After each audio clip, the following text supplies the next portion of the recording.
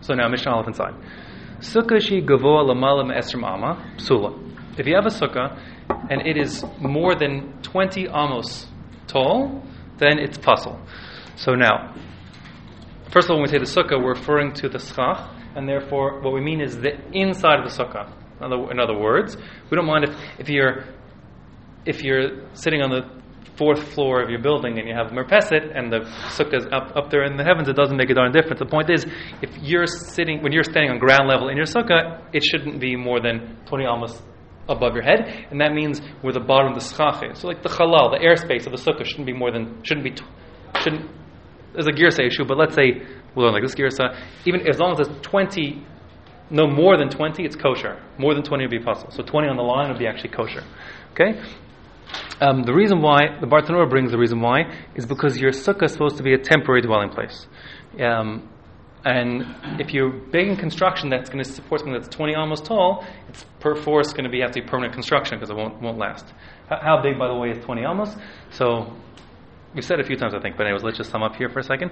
An amma is the distance from your elbow to your middle finger, okay? And as of an average man's amma, which is, the Gemara says the same, it's going to come out as 6 tfachim. We'll see tfachim and amos going to come all over the place. Let me define them both. A tefach, says the Gemara, is 4 thumb widths. I only have 2 thumbs to show you 2 thumb widths, but 2 plus 2 is 4, which the Gemara says is the same as 5 index fingers, which I only have 2 to show you, or 6 pinkies. Now, in practice, you always measure it showing like that shape, the thumb plus the 4 fingers. Obviously, a much more useful way to measure things than borrowing someone else's thumbs. But anyways, that's a tefach, which in practice comes out to being, depending on whose shita you ask, a little more than 3 or a little less than 4 inches. Okay? Roughly 9 centimeters. Thumbs are measured this way or this way? No, that one. This way. Like I'm showing you. Thumb width. Okay? What was the last thing that you were showing like that? I'm just saying in practice, people always talk about the tefach being like that. I'm not sure if that's a little more or a little less or exactly right. But I'm saying in practice, you only have one hand. So, yeah. They add the thumb nowadays. The shirim gets small. Oh, yeah? I don't know about that. But anyway, so maybe tefachim you go like that. I mean, today they have to use tape measures, but right, that's when you show tefach, you look like that. So, a tefach is, let's call it 9 centimeters, give or take. Okay? Or 10 to be round, but the point is that 6 of them make for an amma. That's from top of your middle finger down to your elbow. You can measure yourself if you want to, how close it comes, to being exactly 6. But Lamaisa, that comes out to being, roughly speaking, 50 centimeters. The reason why I'm saying roughly 50 centimeters is because that's, in your mind, a good way to think about it, is a half a meter. The numbers will come more intuitive to you. But in truth, there's machlokus, big machlokus, Lamaisa, Rav Chaim Naeh, who's well known and accepted for the Durabanans, is the most makel of the shitas. He comes out that a amma is 48 centimeters. The Chazon Ish is the most strict. He holds it to be 58 centimeters, so that's longer. Okay, closer to 60. Rav Moshe is in the middle at 54 and a half. Okay, basically, Lamaisa, when it comes to Doraisa, they of course recommend being strict. Therefore, you go after the Chazon Ish shirim. Is a good way to go for a Doraisa issue. So when we're talking about a sukkah, which is a Doraisa issue, we'll want to have Chazon Ish measurements. We want to be compliant from Chazon Ish, be machmir for Chazon Ish. Or I guess in this case it could be kula. You want to be machmir for Rav Chaim Naeh in terms of the height. Exactly right. 20 amos. You might not want your sukkah to be more than 20 Rav Chaim Naeh amos, or that might be too high. In practice, you're talking something like more or less the size of our base of midrash, roughly speaking, from the ground to the ceiling, is something like that. Okay, if you're taller than that, like 3 stories. Okay, so that's a little bigger than the inside of the halal, but probably a little less than the full height of the building. That kind of 3 stories is too high. For your interest, it seems that archaeologically speaking, it seems that the evidence is in favor of the smaller shirim, like Rav Chaim Naeh. If you actually may find things that are supposedly an amma, they seem to be much smaller than the Chazon Ish shir, but still we're machmir for Chazon Ish. So that's that. Okay, so that's the Bartanura, by the way. The Gemara brings two other Amoraim about what the reason is for what has to be less than 20 amos high. Rabba, that shita's Rava, the third shita, but Rabba, his Rebbe, said the issue is that the pasuk said Laman Yedu, so you should know that Hoshavti Pesukos, I put you in Sukkos. So he says if it's more than 20 amos high, you won't notice the schach. Now you won't remember the schach. Okay. And Reb Zera holds, he learns from it, there's another pasuk, I think, in Yeshaya, where it says, B'sukkah tiyel sel yomam m'chorev. It should be a sukkah for you to protect you from like the heat of the day, which explains out why did it say a sukkah, unless it's there to teach you that this sukkah should protect you from the heat of the day, meaning you should be in its shade. And if it's very tone thin, meaning a very narrow sukkah that's also got 20 amos high, the problem is you'll never be in the shade of the sukkah, of the schach, you'll be in the shade of the walls. So it doesn't like that. Anyways, the Bartanur brings the first of the shitas. I should have actually said, by the way, in the Hakdama, what we're trying to keep in mind, Tzemach Tanaim, what exactly means that Hashem put us in a sukkah. So one shot is that it's in the Ananei Kavod, the clouds of glory which surrounded us, the 6 sides, front, back, side, top and bottom to protect us. Another shot is that they literally stayed in sukkahs. It's good to have kavanah for both when you make your leisha of a sukkah every time. It's really the first time, and sukkahs think of both those things. What are the two of them? Who are they? It's Rabbi Kiva and Rabbi Shmuel. Is that they're actual sukkahs that the Jews spent their time in huts in the desert. Okay, so we should have in mind both. But the ikar actually is the Ananei HaKavod, by the way. The ikar is the clouds of glory that Hashem protected us with from the heat and elements and the hard animals beneath us and smoothed out the way for us, protected us. Okay, fine. Rabbi Yehuda says, even if it's more than 20 amos, it's just fine. He actually Rabbi Yehuda wants a diras keva. He wants a permanent dwelling place. We focus, the Tanakama focus on the fact that it's 7 days, dwelling for 7 days, which means temporary. But the guiding principle in living in a sukkah is Teishu Kein Taduru. You want to dwell in it the way you live in your house normally. That's the guiding principle across the board in how you live. So like we paskin like Tanakama, it should be 7 days and live in a temporary dwelling like you'd live in your permanent dwelling for 7 days. But it's temporary. And Rabbi Yehuda says, no, people don't sleep and live in temporary dwellings. It should be a permanent dwelling place just with schach. Okay, but the halacha like Tanakama, so now we puzzle. Too big, it's permanent construction necessarily, and therefore it's puzzle. I should speak out. If your sukkah is made with permanent construction, that's still kosher. In other words, if you have stone walls for your sukkah, a pergola, anything, a permanently built sukkah is kosher. The reason why we say it's not kosher if it's more than 20 is because people don't invest in things that are 20 amos high, like enormous, 3-story buildings, without making them be permanently constructed. And since we want it to be like a temporary dwelling, so too big an amos means like necessarily too robust. But you could, if you so choose, make your walls permanent, and really anything's kosher for a wall, even if it's stainless steel walls, it's fine. The issue is if a sukkah is more than 20 amos tall, there's no way you can build enormous edifice like that without making it be constructed in a way that's permanent. You need to have a proper building because otherwise the wind will blow it over in 1 second.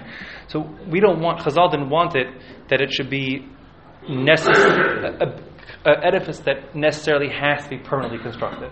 But if that same, whatever you were to do to construct something permanent for 20 amos, if they did the same things for 19, still kosher. Okay. That's right. Under 20, 10. Exactly, you could make it. That's right. Temporary or permanent. Yeah. Exactly. But over 20, since you can't build a skyscraper without making steel and reinforced. You can't do it. There's no such thing. So we didn't want that kind of situation. Okay, and that's the Rav Shita, which is what the Bartanur brings. Okay, fine. Now, yeah, v'she'ena gevua asar tefachim. If it's not 10 tefachim tall, so tefach is the hand breadth, right? So 10 tefachim, we're talking like 90 centimeters plus minus. So that's too short. We're talking hip height. Okay. I'm 190 centimeters tall. So you're talking about, it's roughly here. Okay, it's like not very, lower than this. Okay, I once slept in a sukkah that was exactly 10 fucking high, by the way, to make peace in my yeshiva. But anyways, another story for another time. They were fighting, there was not a room for all 8 guys in the dira, so I slept in a separate sukkah, which was like, I had to just ease in like that on a bed. There's a bed inside a sukkah, and I had to go in like that, sleep in it. So 10 tefachim. 10 tefachim. If it's less than 10 tefachim, it's no good. Let's call it 90 something centimeters. It's Rav Chaim Nai is 80, and the Chazon Ish is 96. Okay. So you want it less than 96 tefachim, 96 centimeters, I should say. This is a din in the schach. It happens also to be a din in the wall, but don't get confused between A and B. In other words, If your schach is dangling lower than 96 centimeters from the ground, I'm telling you, which is, right, that's half my height, I'm talking like this high, so that's considered a dira srucha, like a sticky dwelling place, like a horrible place to live. And no one would live in a place that's got a roof that low. It's just it's horrible, like a hovel. So therefore it can't be kosher. Don't get confused. There is, a machitza has to be 10 tefachim tall also, we've seen that many times, and your walls need to be kosher machitzas, therefore your walls need to be 10 tefachim high too. But don't get confused. You could have walls that don't have schach over them. I don't start drawing pictures of how it could be, but the point is, if for example, one simple example, you could have, let's say you have a box that's they got 10 tefach high walls all the way around it, right? 1 meter high walls, that's more than 10 tefachim. You may not want to have your schach that low because it'd be horrible, but if you put it like on posts, you could have like the schach 2 meters high, and the walls 1 meter high with the airspace, with like a vent. Wouldn't be very, very private, but the point is that would be a kosher sukkah. Okay? Fine. Yeah. V'she'ein la shalosh tefanos. If it doesn't have 3 walls, it'll also be pasul. So the pashas is that the walls of the sukkah need to be lahalacha. Bottom line, 7 tefachim on a side. So you're talking, let's say, 28 inches on a side, which is very small, very small. So like that, I guess. Okay, less than a yard on a side. So it's very small.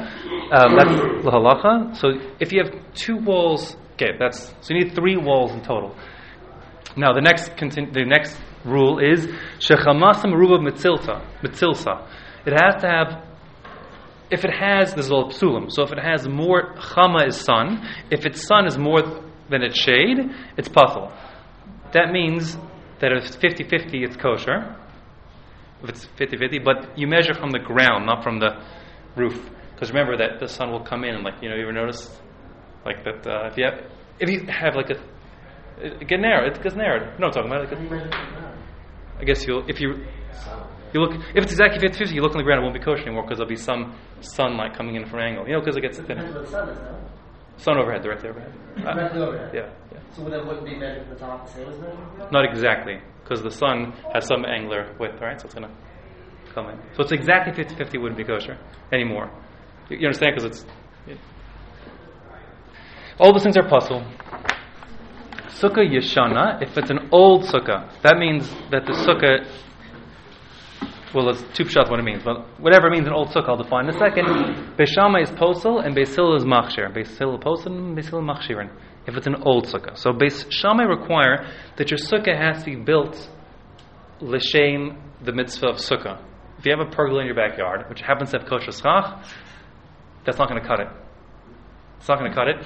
Beis Shammai require that it should be built for the mitzvah of sukkah. Beis Hillel don't require that. They only require that the schach, which is ikr, was put there for creating shade.